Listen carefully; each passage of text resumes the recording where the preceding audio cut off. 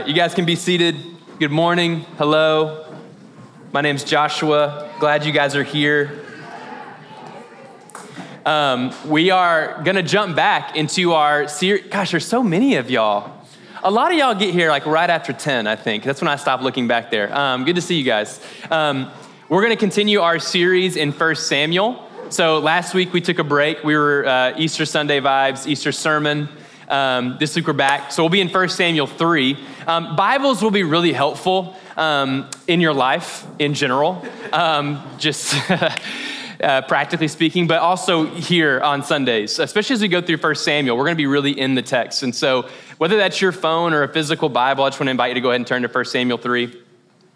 As you're turning there, I've got some important announcements for you. First of all, last week was Easter. Cody, is that you? Oh, fresh shaved.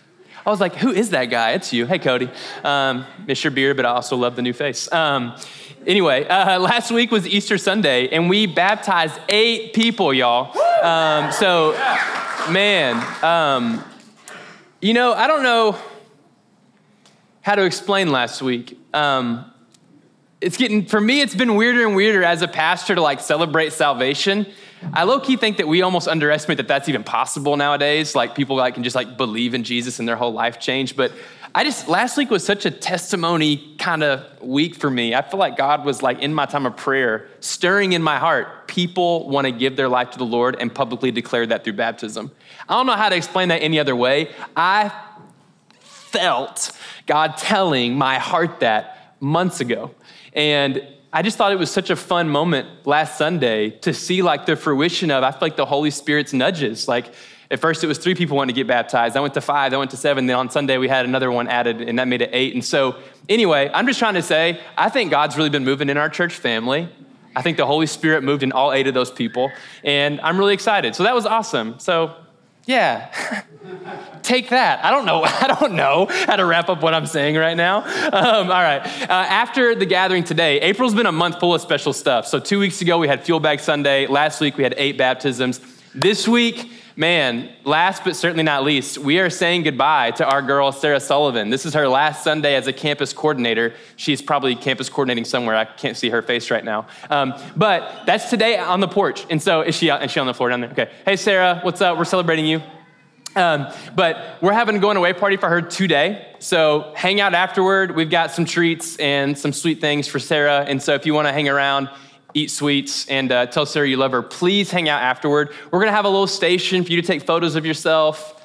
Who doesn't love doing that? Write a little letter to Sarah. But in all seriousness, we want to send off Sarah in a really positive way today. And so I know it'd mean a lot to her if as many people stayed after as they can to hug her, to pray over her, to bless her as she transitions out. Does that make sense? Okay, that's today. All right, so we're back in 1 Samuel. And just to remind us where we've been, we've done 3 sermons so far, or 3 conversations in 1 Samuel. The first one served as a big, broad overview. Here's some of the characters. Here's some of the themes. Here's some of the context. The second week, we got introduced to Hannah, Samuel's mama, her faithful prayer, praying for the miraculous birth of a son. She receives a son. And then in the third week, we visited Hannah's prayer, her prayer back to the Lord as she's received a son, given him back to the temple. So we've got baby Samuel, all right? We've also got a guy named Eli. He's a priest in a temple. He's going to be important today. And if you're taking notes, today we're going to cover all of chapter 3.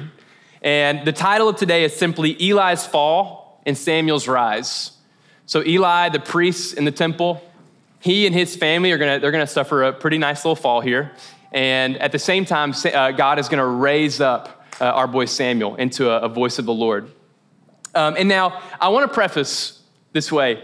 I'm going to try to teach in a way that like really integrates PowerPoint and really nerds out. And this whole week, you can ask Luke, he was at my teaching meeting on Thursday. I've been kind of uncomfortable. I'm more comfortable when I just get to tell some funny stories, preach 3 points that start with the same letter, and then send you to communion and we had a good Sunday. Right? That's just more fun. Like, funny story, ha, ha, ha, emotional hit. Oh my gosh, that's true, that stirred me. And then we're out. Right now, I'm doing way more like Bible study vibes, and I still don't know how this is gonna go. I don't know. So if it's ever awkward, just lean in and try. Try with me, all right? And if I ask you questions, try to know I'm actually wanting you to respond to them. That'll go a long way for me up here, so I'm not like sweating out of my palms so much. So is that cool? Lean in with me. Let's learn this together. And if it stinks, we'll change it. We'll do something different next week. We'll figure it out. But my hope is that as we go through 1 Samuel, I can teach you, like just through us doing this together, how to slow down and to think about Scripture in ways that sometimes if you'll just slow down long enough and be curious about Scripture, God will like blow your mind. What is just kind of hidden in the text. And I'm trying to walk with you and do that together. And it's going to take you. So what I invite you to do is to take notes, to listen attentively. And whenever there's a chance and ask a question and you have a thought, I don't care. There's no right or wrong. The participation's where we win. So if you have an answer, please share it. Let's dialogue together as we walk through 1 Samuel. All right, there's all of it. Does that make sense? You guys ready? You guys ready to interact, participate? All right, so before we get to chapter 3, I want to recap what has happened in chapter 2, because we kind of leave Hannah's prayer, and there's a lot that goes on. We start getting kind of the appetizer of Eli's fall and Samuel's rise. So reminder, Eli is a priest. And in verses 12 through 36 of chapter 2, we learn some pretty big, sad things about Eli and his family. If you remember some of the common themes in 1 Samuel, God opposes the proud. Yeah, he draws near to the humble and obedient.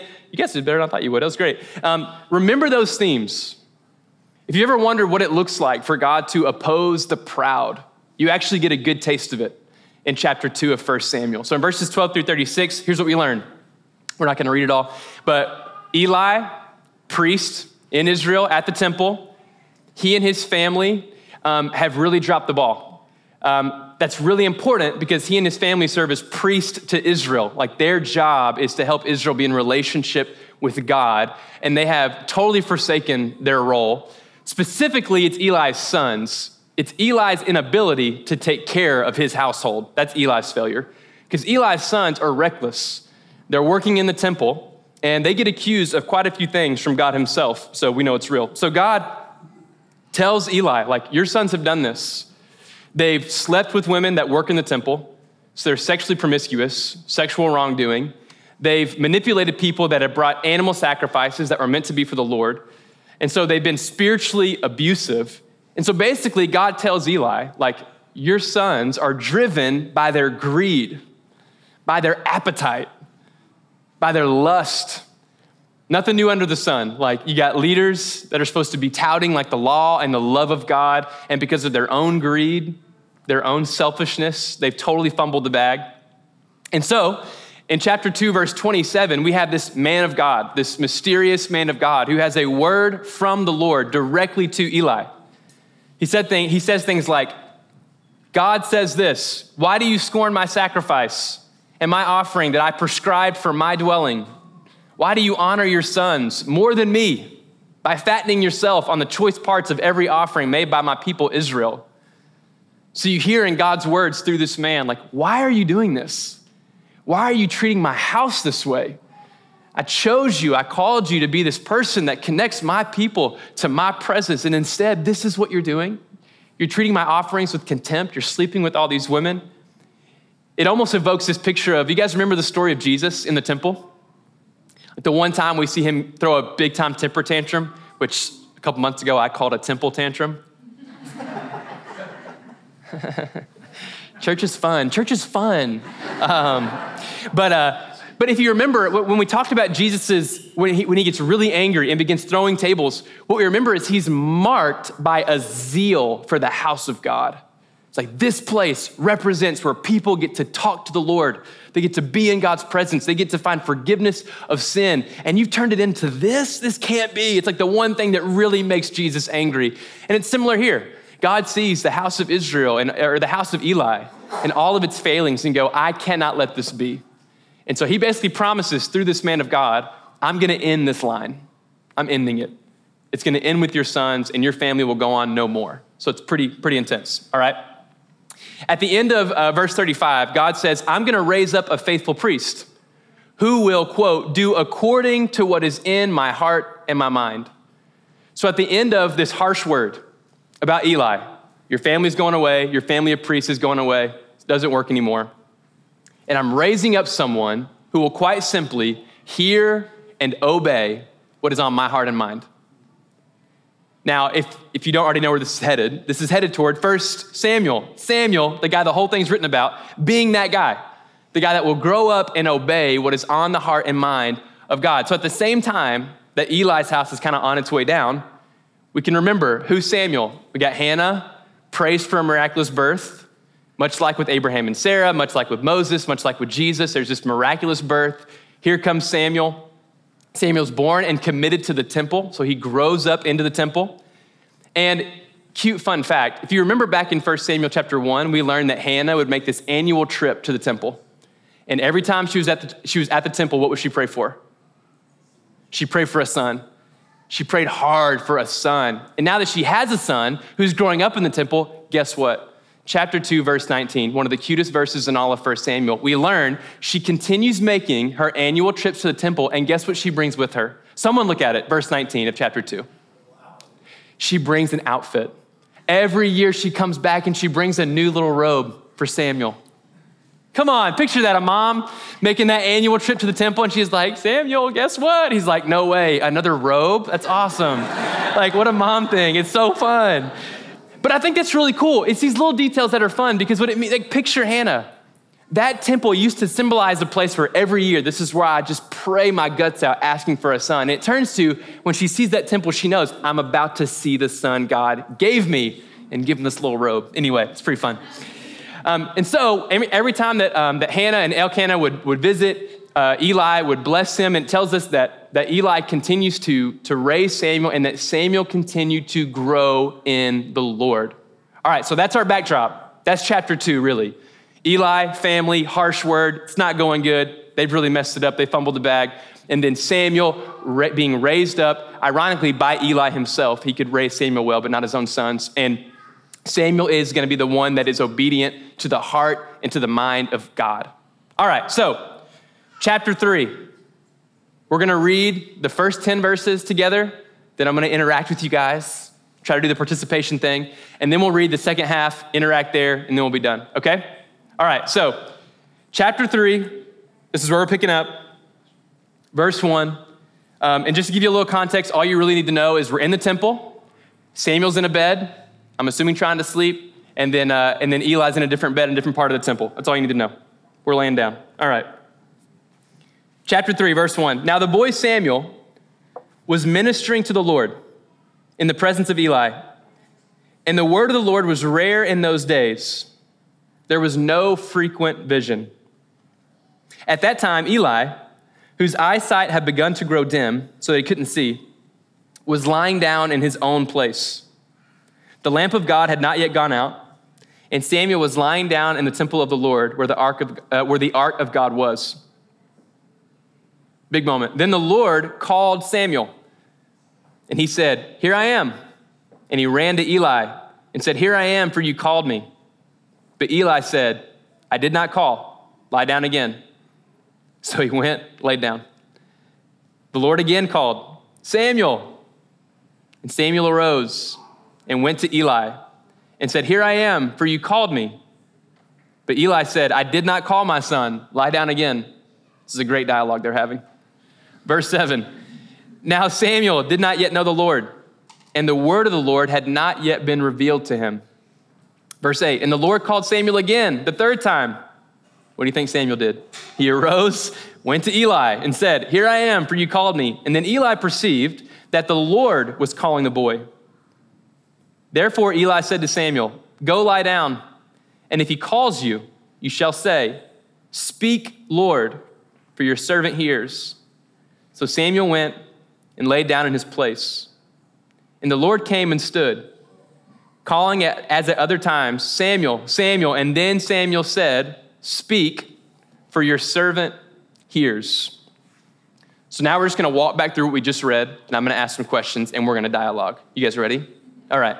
So interesting story, pretty to the point. All right, but in verse 1, before we even get to Samuel, Eli, temple, you called me, that whole thing, there's something really interesting, in my opinion, right at the beginning of verse 1. It says, the boy Samuel ministering to the Lord in the presence of Eli. What's that next sentence? And the word of the Lord was what? Was rare in those days. So quick question, let's just start here. Let's just brainstorm. Let's get curious. Why was the word of the Lord rare? Why is that? Let's take some guesses. Isn't that kind of weird? Isn't that pretty specific to point out here? The word of the Lord was rare. Because we're about to read a story about the word of the Lord coming to Samuel. So, yeah. Oh, what's up, newly baptized? Caleb? Maybe because the word of the Lord that was speaking to the people who were working at the temple, like the sons of Eli, because they were sinning against the Lord was just wasn't giving them visions in the first place. That was a little too good of a guess there, Caleb. Wasn't it? You know it. I know it. What's up?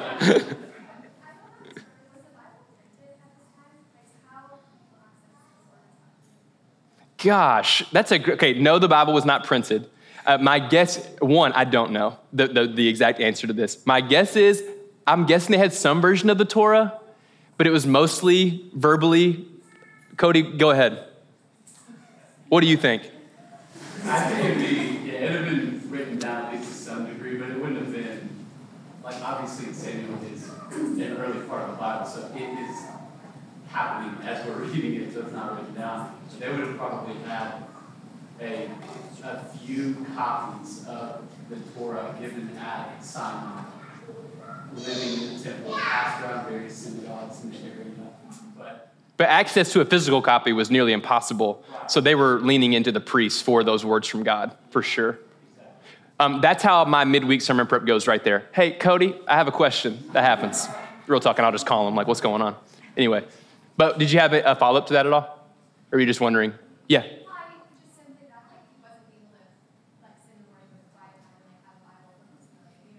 It's a fact. That's true. That's a great point. Like, there was no, quiet time, daily devotional. Oh, it's January 17th. Oh, yeah. I'm going to read the scripture. It's a great question. Why was the word of the Lord rare? Any other guesses? Yeah. The Holy Spirit at that time, so not like today. It's just whoever the Spirit of God came upon. Great word. Yeah. Awesome. No Holy Spirit. Yeah. Well, I know the era before this is like the Judges, and it ends with that haunting statement where it says, there was no king in Israel, and everyone did what was right in his own eyes in those days. And it's kind of like the whole proud and humble narrative is already leading far into the proud. Yeah, you've already got a group of people that are kind of following their own moral compass, not adhering to the ways of God, so it's kind of a breakdown. Yeah, these are great guesses. I think all this is yes, that's kind of the fun of this is everyone gets to kind of be right here, participation trophies all the way around. But the word of the Lord in this text specifically is speaking to, there's definitely a connection to the office of the priest. It's the priestly duty to go and receive the word of God. And so Caleb, I think your guess is the closest thing we can get to the most accurate maybe is, man, the office of priest was being totally fumbled, right? We just talked about this. Eli, his sons, disobeying the ways of the Lord.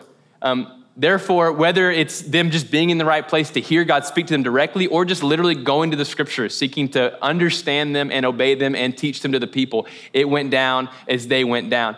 I think those little facts are important because otherwise it just feels very mysterious. It kind of leaves us in this weird zone of why was God being so weird? It's the people responsible for holding the word of God close to them and giving it to the people are totally missing it, right? And so coincidentally, the word of the Lord is a little more rare. So back to the story. So we've got Samuel, he's laying down, Eli laying down, and right here's where we get the beginning of Samuel's adventures, of his journey hearing from the Lord. So this is a huge moment for Samuel, the one who the whole book is written of. His job is going to be to declare the words of the Lord to the people of Israel. This is his first time hearing from God. And so naturally, the first two times, just picture this, young Samuel, maybe 12 to 15 years old, maybe somewhere in that range. So picture someone this young.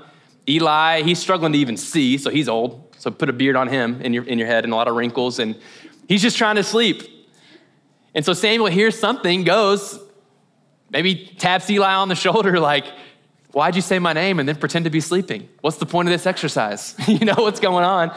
And Eli's like, why are you waking me up? What's the point of this exercise? You know, and so the first 2 times, that's what we have. Very like human responses, just what's going on? Who's talking to me? But that 3rd time, something happens. And I think it's fun to kind of get curious about what strikes Eli's mind. Why did Eli not jump to like, hey, you're psycho. Like, stop tapping me, tell me that I'm calling your name. Like his mind jumps to, hey, I think the Lord is actually talking to you. And it kind of made me wonder, I don't know, maybe Eli had a moment similar to this. Maybe before his family went awry and Eli had an ear for the words of the Lord, maybe he remembered God grabbing his attention in a similar way that he knew to tell Samuel, hey, I think God's talking to you. But regardless, he tells Samuel, the next time you hear this voice, respond in a certain way. So now look at verse 9. And I want you to read in verse 9 how Eli tells Samuel to respond. All right, read that verse. I'll read it over us. Why not? Therefore, Eli said to Samuel, go lie down. And if he calls you, you shall say, speak, Lord, your servant hears. Okay? Now, we're going to jump to verse 10. And the Lord came and stood, calling as at other times, Samuel, Samuel. And Samuel said, speak, for your servant hears. All right, someone tell me what is different between what he was instructed to say and what he actually says. The word Lord. Okay, why? Why do you think that word is missing? Let's just chase that down. What would be some guesses you have? Yeah. Verse 7, it talks about like he did not know the Lord yet, which I find it interesting because, like you said, he's 12 or 15 years old. Like his faithfulness of doing this stuff is all kind of like, I mean, Eli knew because he had heard the Lord before, but that's a long time to do something for that long, never hear the Lord or understand what's going on. So, I mean, he didn't know who he was, but he had, all that time of doing the things in the temple, Yep. I think we can kind of be like that too. It's like, it makes you wonder, like, do we really know the Lord? We're doing the faithful thing, we're going to church and doing the things, we're reading our word, but like, if we hear the Lord, do we know his voice, versus like maybe the voice in our head that we think we know, so. Yeah. I don't know, it's interesting because that's a long time to do something, just to do something and not even know why you're doing it. But you might know why you're doing it, but Yep. you haven't heard the thing that Eli maybe had been telling you about. Yeah. So, I don't know. A lot of goodness in there. Keep going. Lord is kind of a title, not a name. And it's not natural to give someone that like honor if you don't know who they are. So you were told to give this honor, but the initial response is like, you're speaking to me, are you talking to me? A little bit of a question mark in Samuel's own understanding of who he's talking to, almost. That's good. What else? Yeah. I think kind of tagging along with that, like how it's Lord in all capital L-O-R-D, like that is being used to replace for like Yahweh or like, the letters, because people were so afraid to even like mess up the spelling or anything like that, so they were like keeping it so holy. And so maybe the fact that he doesn't even feel like he knows God, that he feels like he can't even say his name. Whoa. That's really good. So almost like out of reverence, like I'm not about to misname whatever this is, God. I got to know for sure, because even that word like Yahweh or the all caps Lord, yeah, that's really good. There's a reverence there, maybe a nervousness. Anything else? These are great. Gosh. I was read it as just like he was nervous. Yeah. Like he just like maybe answered really fast and just forgot to say a word. Like the first time that like God is talking to him, so my mind was like, speak, like, oh crap, I said it wrong. Like I think I think that's easily in the text. I mean, we read this and just go, oh, the book is called Samuel. This dude named Samuel hears from God, responds appropriately, like it all makes sense, it all fits. And we just remove the humanity from it, right?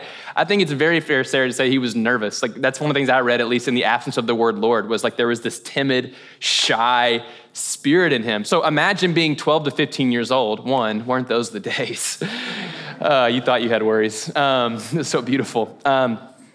And my mind just went to recess and was like, man, recess was so sick back in the day, but it's over. But anyway, but yeah, imagine being 12 to 15 years old and to hear an audible voice. I mean, that's super strange. And so I think my brain probably doesn't jump to, that must be like the living God, of all eternity talking to me, right? And so there's a nervousness. When Samuel gives him that instruction, or when Eli gives him that instruction, there's probably this like, what if that is God? And it brought about this natural, probably a little bit of fear, trembling. Like the first time God speaks to you audibly, like you may think you're confident in yourself and your walk with God, but the first time like something really goes down, I mean, there's a lot of like humility, a lot of fear, a lot of trembling. If you think about other stories in the scriptures, when the angels show up to the shepherds and their first words are basically just, hey, don't be scared because this is kind of scary, right?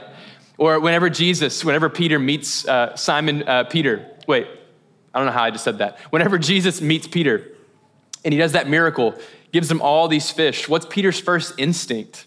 It's like shy, timid, humble. Get away from me, Lord. This is not my territory. I do not interact with the God man. Like it just doesn't feel natural. And I think you see this here. I think you feel like this lack of like natural chemistry in their first kind of meeting together. It reminds me of the phrase that God doesn't call the equipped, but he equips the called, right? Like God so often kind of works in a weird order. He sees these lifelong fishermen that failed Torah school basically and says, hey, come follow me. Like leave everything for me. He considers them worthy of the calling, even though they're like, I don't know the first thing about being a follower of Jesus. I just met you. It's the same sense that you get with God in the burning bush when he's talking to Moses. And what's Moses' rebuttal? He's like, I've got a stuttering problem. Surely I'm not ready, right? There's something about God's call that can bring out this timidity, this shyness. And I think we see this here in Samuel. All right, that's part one. Let's move to part two. So Samuel being reached out to from the Lord himself. Now we're going to get into the content of the message. We're going to look at the message itself, and then also what that message says about God's relationship with Samuel. So let's read verses 11 through 21. Then the Lord said to Samuel, behold, I'm about to do a thing in Israel at which the 2 ears of everyone who hears it will tingle. On that day, I will fulfill against Eli all that I've spoken concerning his house from beginning to end. And I declare to him that I'm about to punish his house forever for the iniquity that he knew because his sons were blaspheming me. Oh, wait, I read that sentence wrong. And I declare to him that I'm about to punish his house forever for the iniquity that he knew because his sons were blaspheming God and he did not restrain them. Therefore, I swear to the house of Eli that the iniquity of Eli's house shall not be atoned for by sacrifice or offering forever. Samuel lay until morning. Then he opened the doors of the house of the Lord. And Samuel was afraid to tell the vision to Eli. But Eli called Samuel and said, Samuel, my son. And he said, here I am. And Eli said, what was it that he told you? Don't hide it from me. May God do so to you and more also if you hide anything from me of all that he told you. So Samuel told him everything and hid nothing from him. And Eli said, it's the Lord. Let him do what seems good to him. And Samuel grew, and the Lord was with him and let none of his words fall to the ground. And all Israel from Dan to Beersheba knew that Samuel was established as a prophet of the Lord. And the Lord appeared again at Shiloh, for the Lord revealed himself to Samuel at Shiloh by the word of the Lord. All right, so Samuel hears a message from God, and it is substantial, all right? So it is not super chill. It's not a very good like day one training. Like, hey, welcome. Hey, first day, go tell your boss he's fired and that it's all his fault. It's basically the word that Samuel's getting. But let's talk about, just as a church, what's the gist of the message? So this is in verses 11 through 14. Go ahead and read back through the content of that message. What's the gist? What is God telling Samuel? about Eli and his family? What's he letting Samuel know?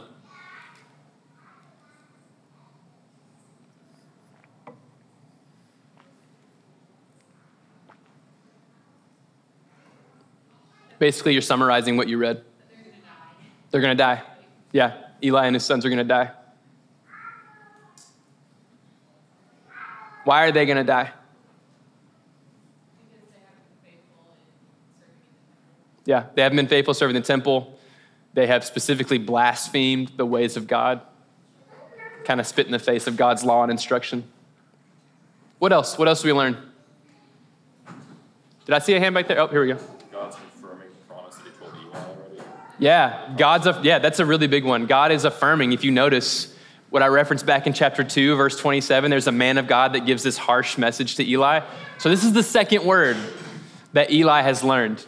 His family's in trouble. So if the first one felt like a fluke, maybe that guy was just hearing things. The second one probably starts to feel like more of a confirmation. Hey, God's really talking to you. Yeah, he takes something kind of serious. What else? Yeah.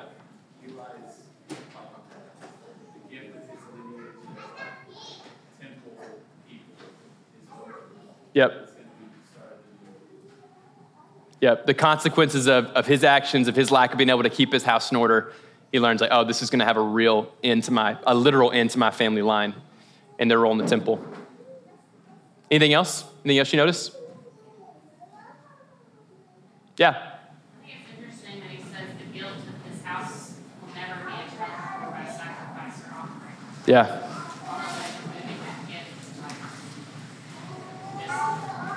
I've gone too far, and now there's something to that. Yeah. And throughout the scriptures, if you'll find this like in Isaiah, Jeremiah, you'll see this with Jesus, but God tends to be very disappointed, frustrated, angry at anyone that like represents the temple, taking lightly like the sacrifices of people. When they bring their sacrifices to the temple and they treat them, they manipulate them, they steal from them, like over and over again, they're like, God is not pleased with just sacrifice. And since you've manipulated the sacrifices, he will not be pleased with your sacrifices. And so there's this real like, you've abused these people for so long and you're about to experience kind of my wrath toward that.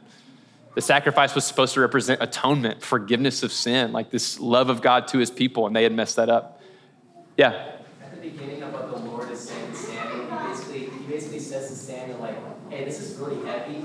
Like, all of Israel's going to be, like, confused why this is happening. Yep. And Samuel's like a 12-year-old boy. Like, he needed to be warned by the Lord that this is such a big thing. And he went to the Lord, this is such a big thing, by saying, like, oh, yeah, like, Israel's going to tangle because of this. Yeah. It's interesting how Samuel's able to take it. Yeah. And dude, it's such a big word. So just to sum up, simple bullet points. When he talks in this message to Samuel, he's getting Israel's attention. We know he's going to do that. He's going to get Israel's attention. He's going to end Eli's family. That's happening. It's going to come to an end. And the message definitely reveals God's disdain for blaspheming his ways. Like, he will not put up with that. He does not have a high tolerance level for blaspheming his ways, especially if you're a priest and you represent God himself, all right? So, but I do want to talk about how intense that message was for Samuel. So let's look at this from a different angle. What does it tell us about God and Samuel? That this is the message Samuel gets. What does it tell us about God's relationship with Samuel? Considering how intense the message is, what might we glean from their relationship? Yeah. I feel like he's kind of showing his hand as to like maybe what he's calling Samuel into, even though Samuel probably like is not ready for it in some sense, or isn't ready to hear it. Like he might be like totally what? Well, you know, but he's just like, yeah, all right, like this is the plan. So here we go. Yeah, I think it's right. I think he just shared that he's kind of tipping his hand. Samuel might be the next guy in line. He might be raising Samuel up, whether Samuel's ready for it or not. I think there's some of that in there for sure. What else? Yeah.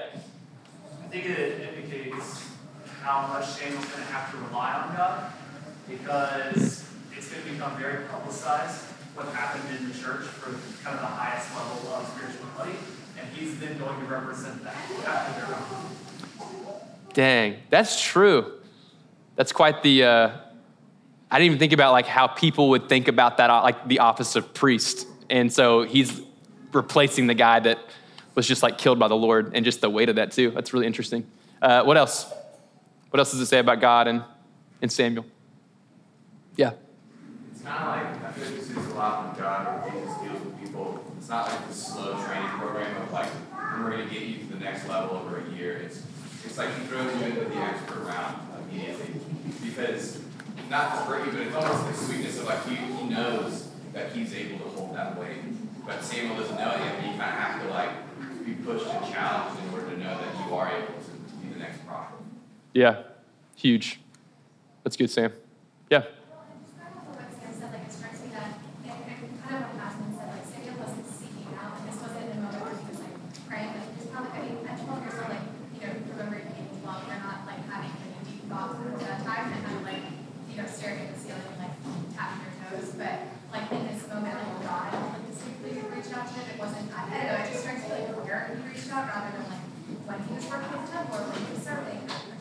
Wow.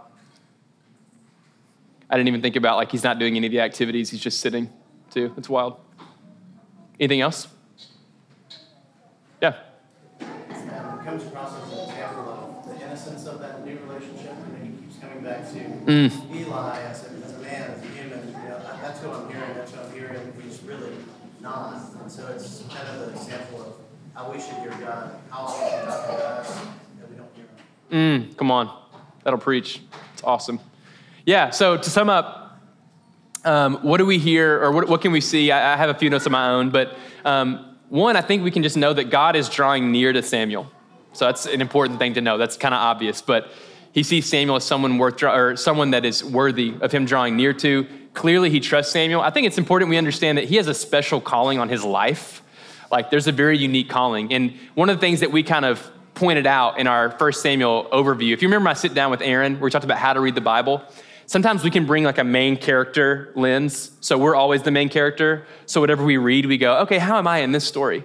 And it's not really the way to do it. So when we read that Samuel has a special calling, I'm not meaning, so we all have special callings, right? Like, I think that's true though. That's where it gets tricky, because I do think that's real. But I think it's important we understand Samuel has a very unique calling. He is going to be the voice box from heaven to the people of Israel. And it's starting right here. So this is a big moment for Samuel, right?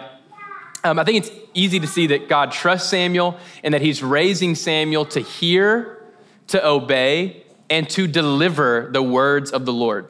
Like that he is entrusting Samuel to hear from God, to obey what God says, and to deliver the word. So what we get, Samuel hears this message from God, goes, tells Eli. Eli kind of humbly receives it. And then now we're going to wrap up chapter 3 because we get a quick glimpse into Samuel's future. So the first 3 chapters are sort of an intro. It's a good way to think about it because this is about to set us through the rest of the book, okay? So it says, Samuel grew and the Lord was with him and let none of his words fall to the ground. So what that means is that every word that Samuel spoke in the prophetic sense, so if Samuel ever said, the Lord's gonna do this, it all happened. And so there's gonna be a lot of characters in 1 Samuel.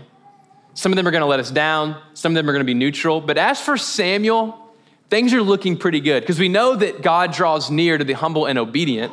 So what does it say about Samuel that none of the words that come out of his lips will ever fall to the ground, that they will all be fulfilled and be true? It tells us Samuel is going to be the character we're kind of thirsting for, right? And he's probably going to point us to someone that we're all thirsting for in Jesus. And so that's important to understand. All right, last thing I have for us, and then we'll go into communion. In verse 21, at the end of chapter 3, it says that the Lord appeared again at Shiloh. So that place where the temple is. And better translated, the Lord continued to appear. So at the beginning of chapter 3, it states, the word of the Lord was rare. And at the end of chapter 3, it says, the Lord continued to appear. What is different, and why do you think it's different between those two things? This is kind of, I'm setting this one on T for you. So chapter 3, verse 1, the word of the Lord is rare. Chapter 3, verse 21, the word of the Lord continued to appear. What's different? Yes? I think it shows how much